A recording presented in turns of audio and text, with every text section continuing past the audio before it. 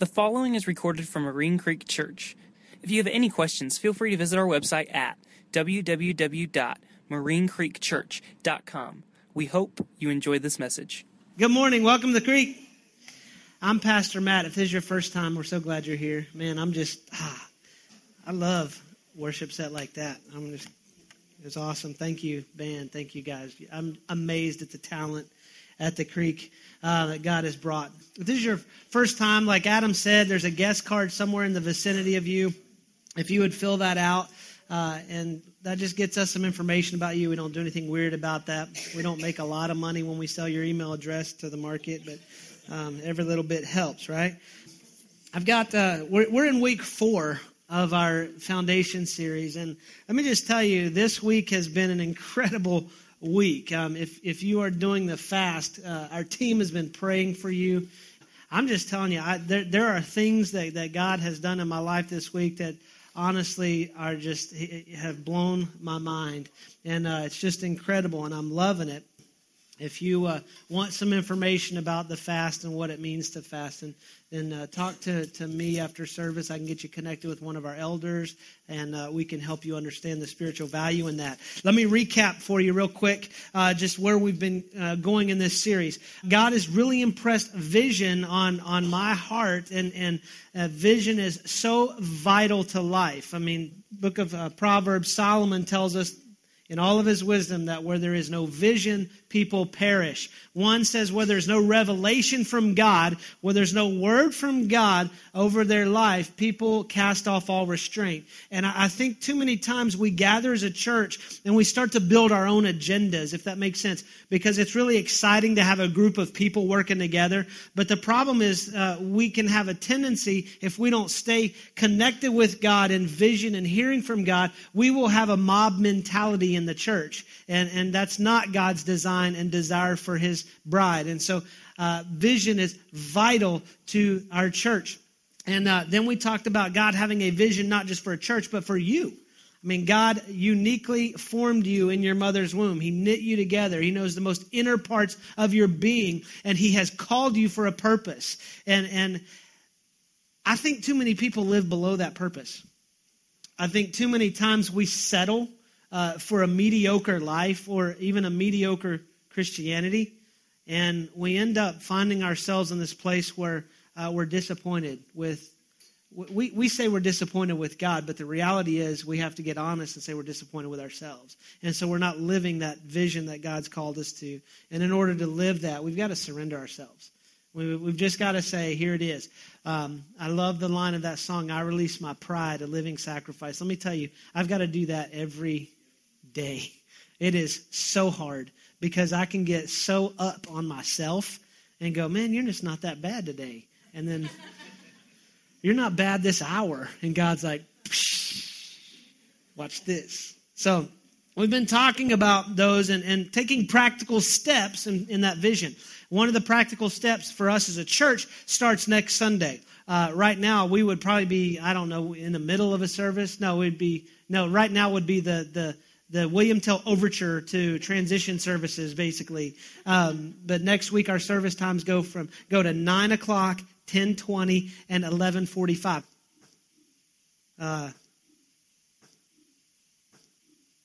This week, I was praying for God's vision, and God really challenged me. He said, don't pray for my vision.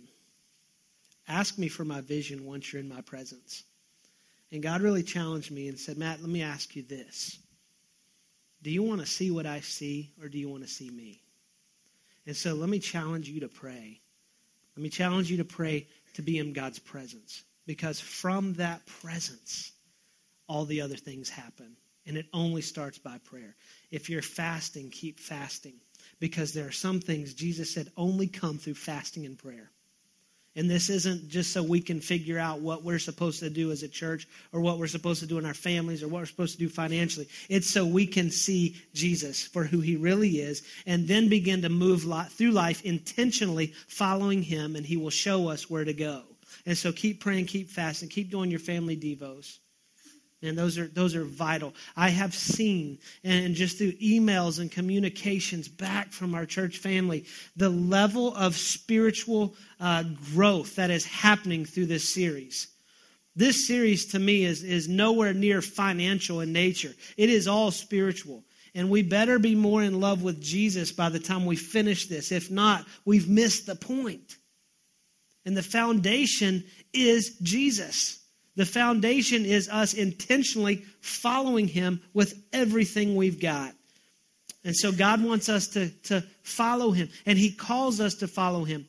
We can hear his voice. We said last week that he speaks through Scripture. He speaks through his Holy Spirit, and it's that still small voice inside of you. Let me challenge you, when you're praying for God's presence, sometimes it's not the wind, and it's not the storm, it's not the earthquake, just as Elijah found out. It is in that still small voice of God. When that experience happened, it is actually translated that God spoke in the silence. So get silent with God and hear his voice. But what we're talking about today is obeying his call. Because he's speaking to every one of us. He's not just speaking to me as a pastor and say, hey, Matt, go tell this family they need to do this. Or, go tell this family don't do this. No, he speaks to you. So that you can lead your family, you can lead your kids, so that you can be his representative, an extension of his body in the world in which you live in. I mean, we're all in the same time and place, but you live in a much different world than I do. I cannot go into the places that you work and you do life. I don't have the voice there. And God's voice is speaking to you to be a voice in that place. Too many times there's this huge chasm between hearing God and obeying God. I think we as Christ followers, we frustrate ourselves too much about hearing God. He's speaking. We've just got to be silent. We've got to get in his word and we've got to hear him. But I think the bigger challenge is the walking it out in obedience. Because God is calling us to walk it out. I hear this often. I know what the Bible says, but... but is one of those words that negates everything said before it. It's like, Matt, I really think you're a great guy, but... Okay, let's just start over. You think I'm trash. Now tell me what you really think, right? It's like with all due respect. It's like, no, you don't respect me. If you got to say with all due respect, what's coming next? But I said with all due respect. It doesn't make any difference. Or I know what God is telling me to do. Or I know the right thing to do, but let me just help you. A lack of obedience is what we try to soften it to. It's really disobedience, and it's really sin. In James 4, James tells us that if you know the right thing to do but don't do it, it's sin. Disobedience is sin. Go to James chapter 2. If you've got your Bible, James chapter 2, if you don't have one, we have some on the ends of the rows. If you don't own a Bible, that is our gift to you. If you have a smart device, you can go to YouVersion Bible app. It's free in the App Store if you don't have that.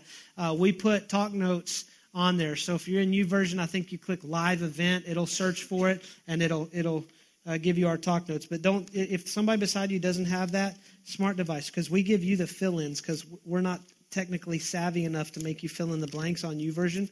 So don't give the answers away. No cheating. No looking off your neighbor. I'm watching you. James chapter 2. I'm going to start in verse 14. We're going to go to two passages. So if you're kind of wondering where we're going to be next, we're going to be in James and we're going to be in Joshua. So New Testament and Old Testament. Let's start out here. James chapter 2, verse 14. What good is it, my brothers, if a man claims to have faith but has no deeds? Can such faith save him? Suppose a brother or sister is without clothes and daily food. If one of you says to him, go, I wish you well, keep warm and well fed, but does nothing about his physical needs, what good is it? In the same way, faith by itself, if not accompanied by action, is dead. What James is saying is his whole idea of Christianity is but a theory if there's no actions. Now let me help some of you. We can get it really easily caught up into the system that we're saved by works or what we do.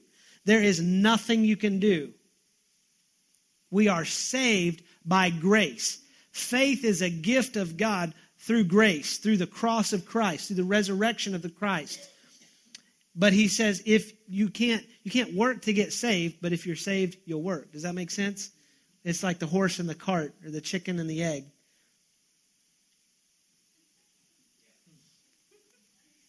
I love that, actually.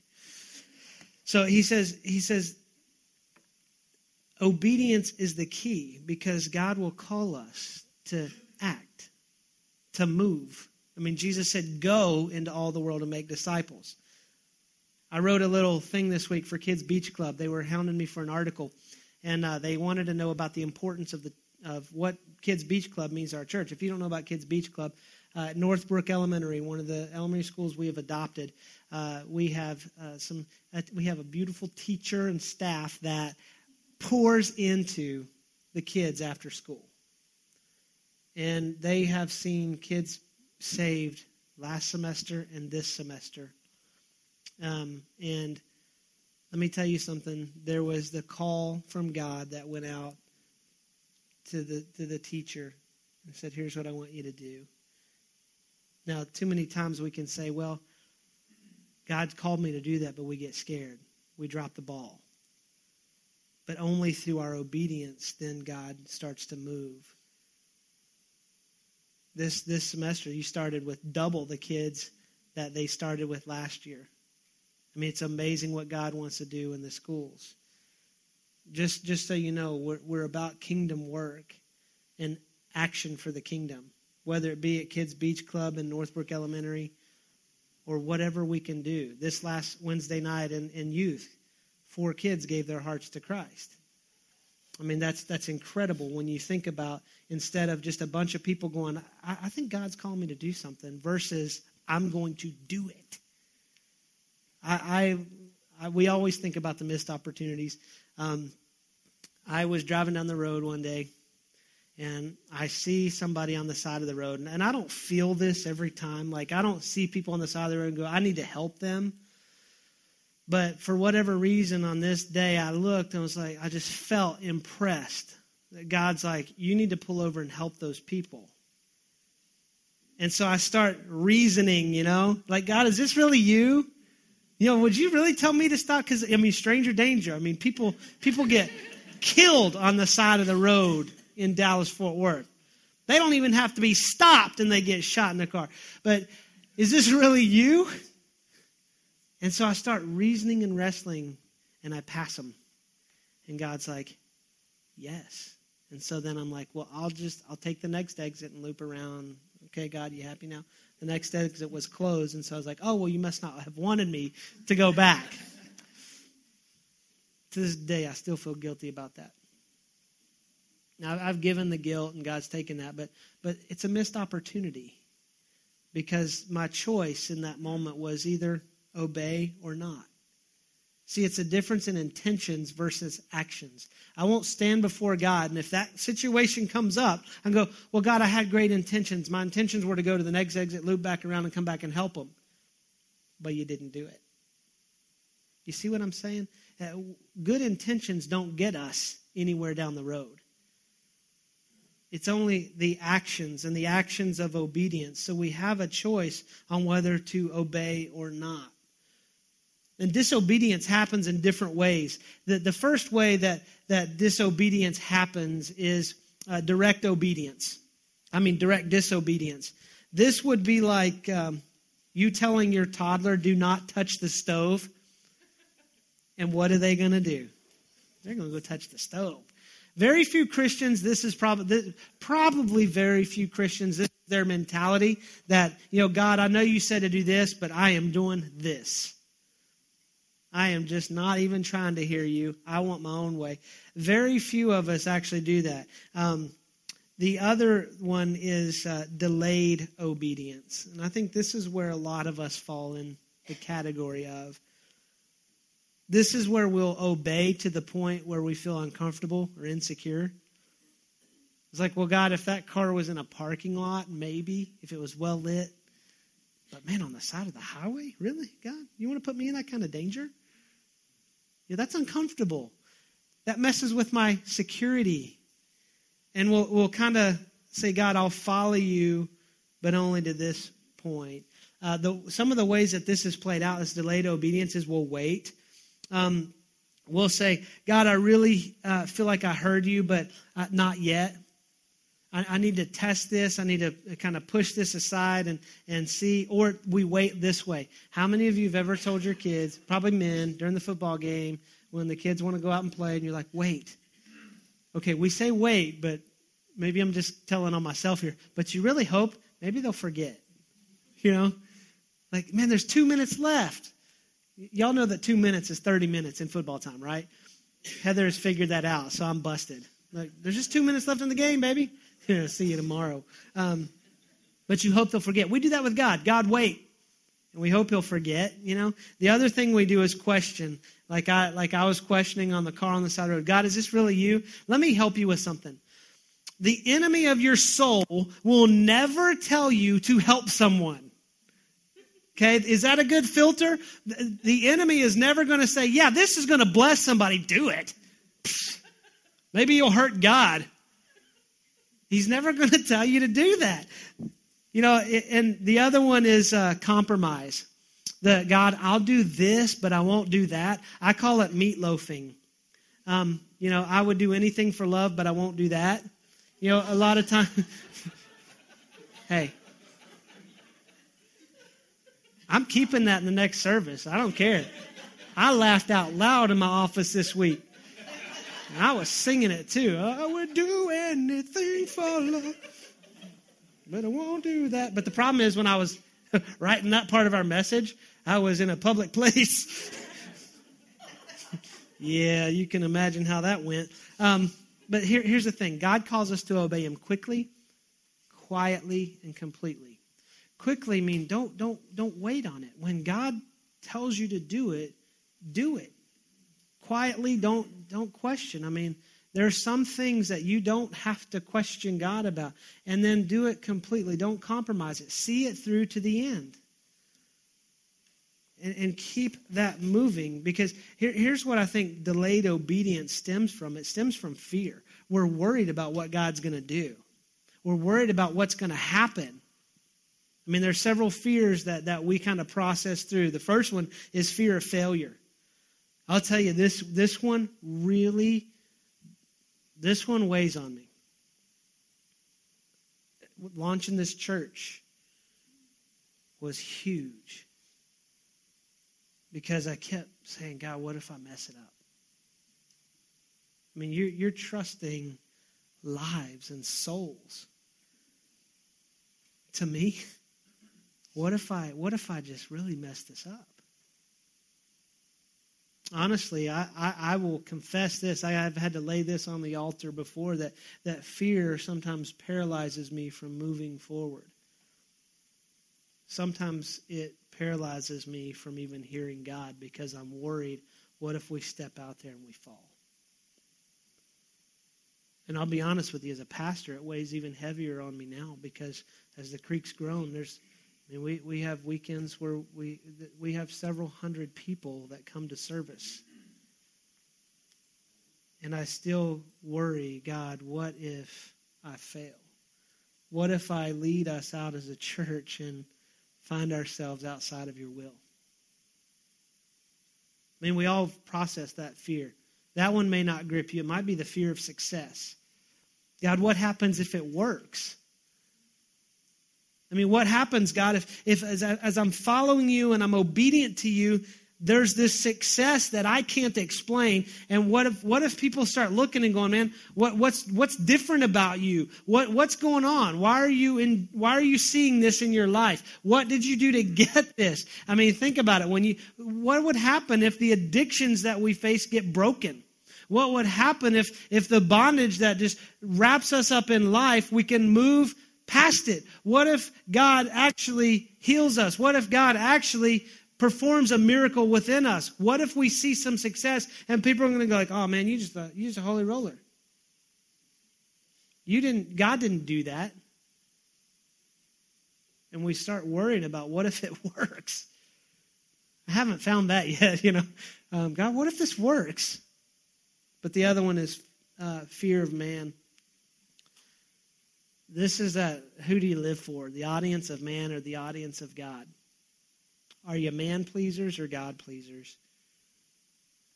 I mean, too many times we worry, what will they think?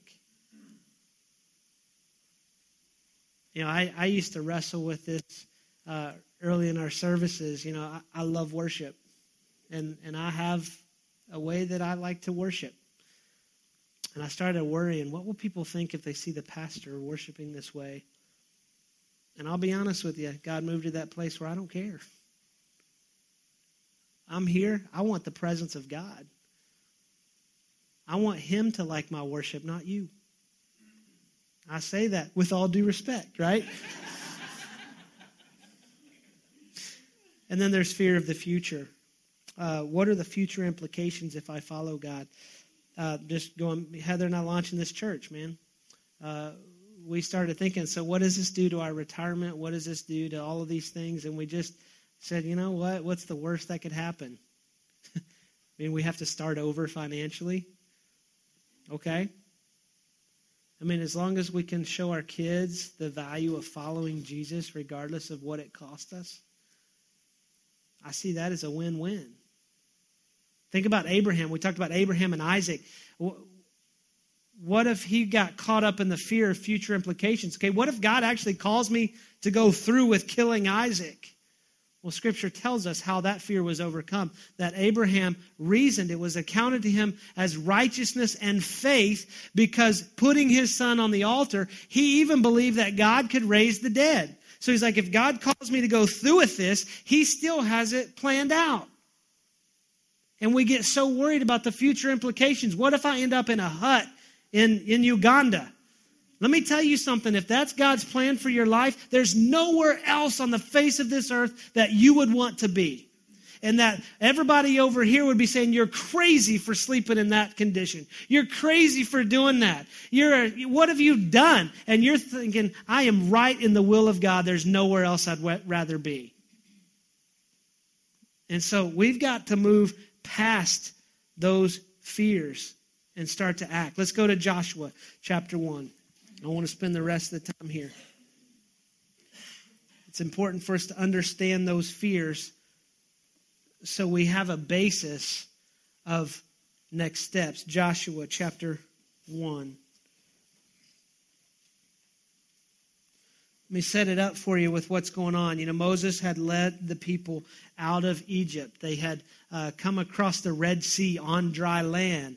If you remember, Moses stepped forward, put his staff down, the seas parted, and the Israelite children walked across on dry land. Once they got over, God overtook the Egyptians and closed the sea. They began their journey to the promised land. It's almost like this. They knew where they were. They were in Egypt. They were in bondage. And then Moses came and said, let my people go. And, you know, through a series of events, Pharaoh said, all right. Then he says, wait, psych, I was just kidding. And so they go chase him. And so Moses is leading the children of Israel. After they cross the Red Sea, they are in the desert. They are in a transition in life from Egypt to the promised land. That God said, there is a land that I'm giving you. It flows with milk and honey. I will give you an inheritance where all the tribes of Israel will come together and possess the land, and it will be yours. And it will be the place that I give you. And so they are on this journey. Well, Moses gets a little prideful and deals with some issues. And God tells Moses, hey, bud, you're going to lead them there, but you're not going in. I'm going to kill you before you go in. Or you're going to die before you go in. And so what's happened at this point, and they wandered for 40 years. Should have taken 40 days. You ever been there in your life? You're like, you look back after finally crossing that point with God, and you're like, man, if I would have just submitted to this sooner, that would have been a whole lot easier walk. And so we're at this point where Moses has died, and Joshua is second in command, and God calls Joshua to lead the people. So here's what happens. Joshua 1:1. After the death of Moses, the servant of the Lord said to Joshua, son of Nun, Moses' aide, Moses, my servant, is dead. Now then, you and all these people get ready to cross the Jordan River into the land I'm about to give them, to the Israelites. I will give you every place where you set your foot, as I promised Moses. Your territory will extend from the desert to Lebanon, and from the great river, the Euphrates, all the Hittite country to the great sea on the west, no one will be able to stand up against you all the days of your life. As I was with Moses, so I will be with you. I will never leave you or forsake you. He's saying this to Joshua. Be strong and courageous, because you will lead these people to inherit the land I swore to their forefathers to give them. Be strong and very courageous. Be careful to obey all the law my servant Moses gave you. Do not turn from it to the right or to the left, that you may be successful wherever you go. Do not let this book of the law depart from your mouth. Meditate on it day and night, so that you will be careful, to do everything written in it. Then you will be prosperous and successful. Have I not commanded you? Be strong and courageous. Do not be terrified. Do not be discouraged, for the Lord your God will be with you wherever you go. See, Joshua had a choice. I mean, he heard the word of the Lord. I mean, I think too many of us hear God. We know God's calling us up. We know God's calling us to step up and engage in life and step into His will, His purpose, His plan, so that we can see the kingdom of God expanded and grown. Not for our own selfish motivation, but because God actually has a plan for the redemption of humanity, to be in a right relationship. See, Joshua had a choice. Our disobedience or obedience affects more than just us. If Joshua would have gone, I don't know that was God. Maybe that was some bad manna, or I don't know, maybe, yeah. We're pretty comfortable here on this side of the river. I mean, we've learned how to do life. We've figured out how to get by, and, it's not that bad. Maybe I didn't hear from God. Joshua's disobedience would have affected the legacy of the Israelite children and the inheritance God wanted to give them. Now, if Joshua would have said no, he would have been like, okay, come on a walk with me, Joshua. And then he would have gone to number 3. Moses, my servant, is dead. Joshua's missing. You lead him. God's going to get his will done. But do we want to be a part of that legacy? You think about it, the obedience of Abraham with Isaac. You get the nation of Israel. The obedience of Moses and to the Pharaoh, the Israelites are led out of captivity. The faithfulness of Joshua to God leads them in. Joshua says, so Joshua ordered the officers of the people, go through the camp and tell the people, get your supplies ready. 3 days from now you will cross the Jordan here to go in and take possession of the land the Lord your God is giving you for your own. We see that Joshua obeyed, and one of the things in your future reading this week is Joshua 3. God took me to Joshua 3 this week when God was dealing with me on His presence. It is God's presence that led the nation across the Jordan River. It is God's presence that led them into the land that He was going to give them. He commanded them to lead with the Ark of the Covenant. The Ark was the presence of God. Just so you understand something, that when Jesus was on the cross and He gave His final breath and said, it is finished, the veil of the curtain was torn from top to bottom, and the presence of God is accessible to every one of us. That our hearts are the temple. Our hearts can be the holy of holies, where the presence of God dwells to lead us in the life He's called us to walk. And He leads us with that peace. Once they crossed, they faced this giant city, Jericho. The only way the walls came down is He's like, I want you to put the worship band up front, and I want you to praise the walls down. There are things in your life. God is leading you. He leads you with His presence. And there are things that only praise can take down. There are things that only fasting and prayer can accomplish in your life. It is these spiritual disciplines that as we walk, we begin to move into that life that God has created us for. And so I want to talk real quick about some foundational elements to walking in obedience. And these are big things. And we need to understand these, that we need to believe God is for us. Do you believe God is for you, or do you think he's some cosmic killjoy standing in heaven? You know, kind of like the big kid with the magnifying glass on ants. He's like, don't get too happy. Bzzzt. Sadly, people think that. Here's what I think God's doing. When we start walking in his plan, I think he is our coach in front of us going, you can do it. You can do it. You can do it. You can do it. You can do it. I think he's the presence behind us going, I can help you. I can help you. I can help you. And he's also the presence right beside me that says, be strong and courageous because I will never leave you. Do you believe God is for you? I mean, this is foundational. We have to believe God is good. God is good. And then don't believe the critics. Too many times the first voice we hear is the voice of opposition. And God's saying, be strong and courageous. Be strong and courageous. I will never leave you or forsake you. I've called you out for a purpose. Those critics can come with a negative report. When Joshua sent this, he sent 12 spies into the land. 10 of the 12 came back and said it's better to use Crest toothpaste. No, I'm just kidding. I like statistics, right? 4 out of 5 dentists. What happened to the 5th one? He's just doesn't like to play along. 10 of the 12 spies came back and said, they're too big. There's giants in that land. It ain't going to happen. Even if we can cross the river, because it's flooded during this time of the year, even if we can cross the river, I don't think we can take those people. I mean, they've got a city where the walls are so big, they have chariot races on top of the wall. I don't think so. But 2 of them said, God has said it, we can do it. And Joshua said, God has said it, we can do it. So we'll hear the negative reports or an accusation. You know, we finally muster up the courage to tell a friend, hey, this is what God's calling me to do. And they're like, I don't think you're the person to do that. What about that time? What about that time? What about that time? Or the enemy starts to be that voice.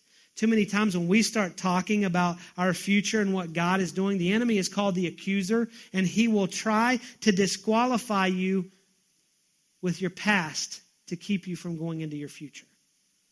Does that make sense? The enemy will use your past to disqualify your future, and you've got to decide, I'm not going to hear it. I'm hearing God. I'm hearing the voice of God. And then be strong and courageous. Or if you want to bring it up to today's translation, just do it. It's time to create a separation between our backsides and the seats of chairs and start walking the life that God has called us to walk. And we come in here and we get encouraged, we worship, we love on each other. I mean, our goal every week is to make Jesus clear and to love you.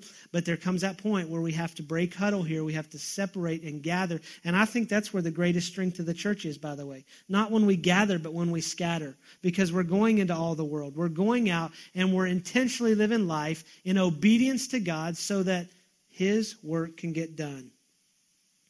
I believe this, that the obedience precedes the miraculous. We will always say, well, I want God to do a miracle in my life. I want to see God do something bigger than me. Are you obedient?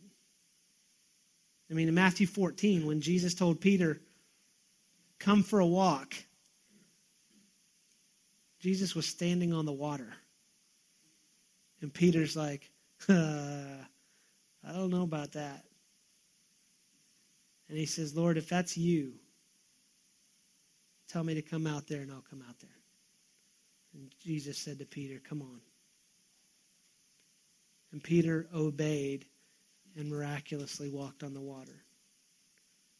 Where is God calling you to step that you don't believe you can step without the presence of God? Because only then will miracles happen when we walk in obedience. And you look at the life of Jesus through the Gospels. The miracles follow Jesus. People follow the miracles, but we're called to follow Jesus. So our obedience puts us in the presence of God. It releases the provision of God. It puts us in a place where it's only God working through this. Let me just tell you something. I want to be a part of something bigger than myself. I want to be a part of something that reaches this world for Christ.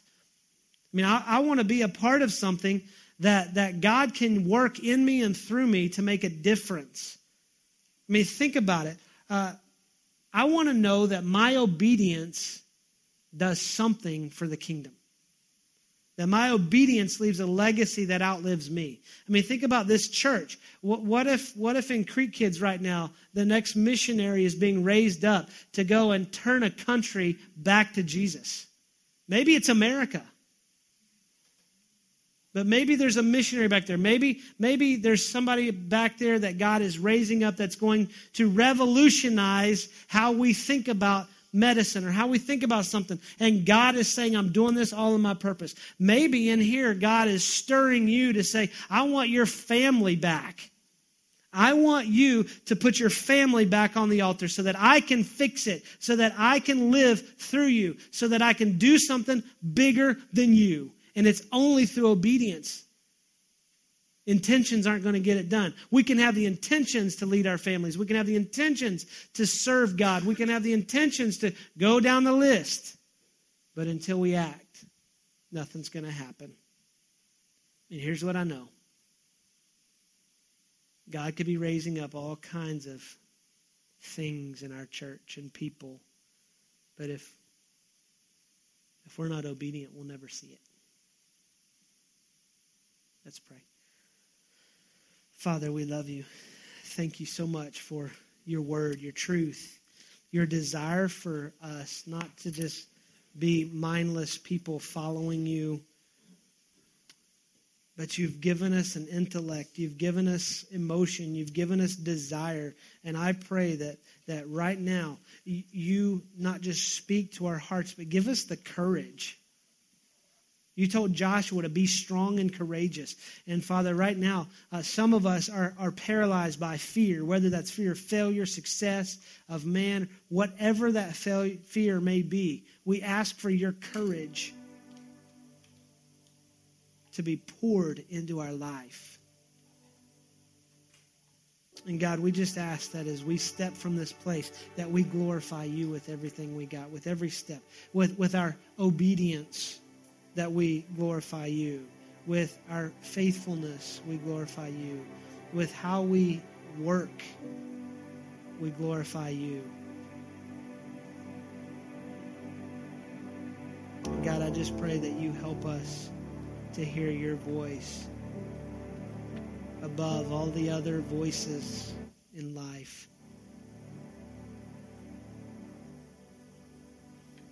And God, I don't pray for miracles to happen because we understand that the miracles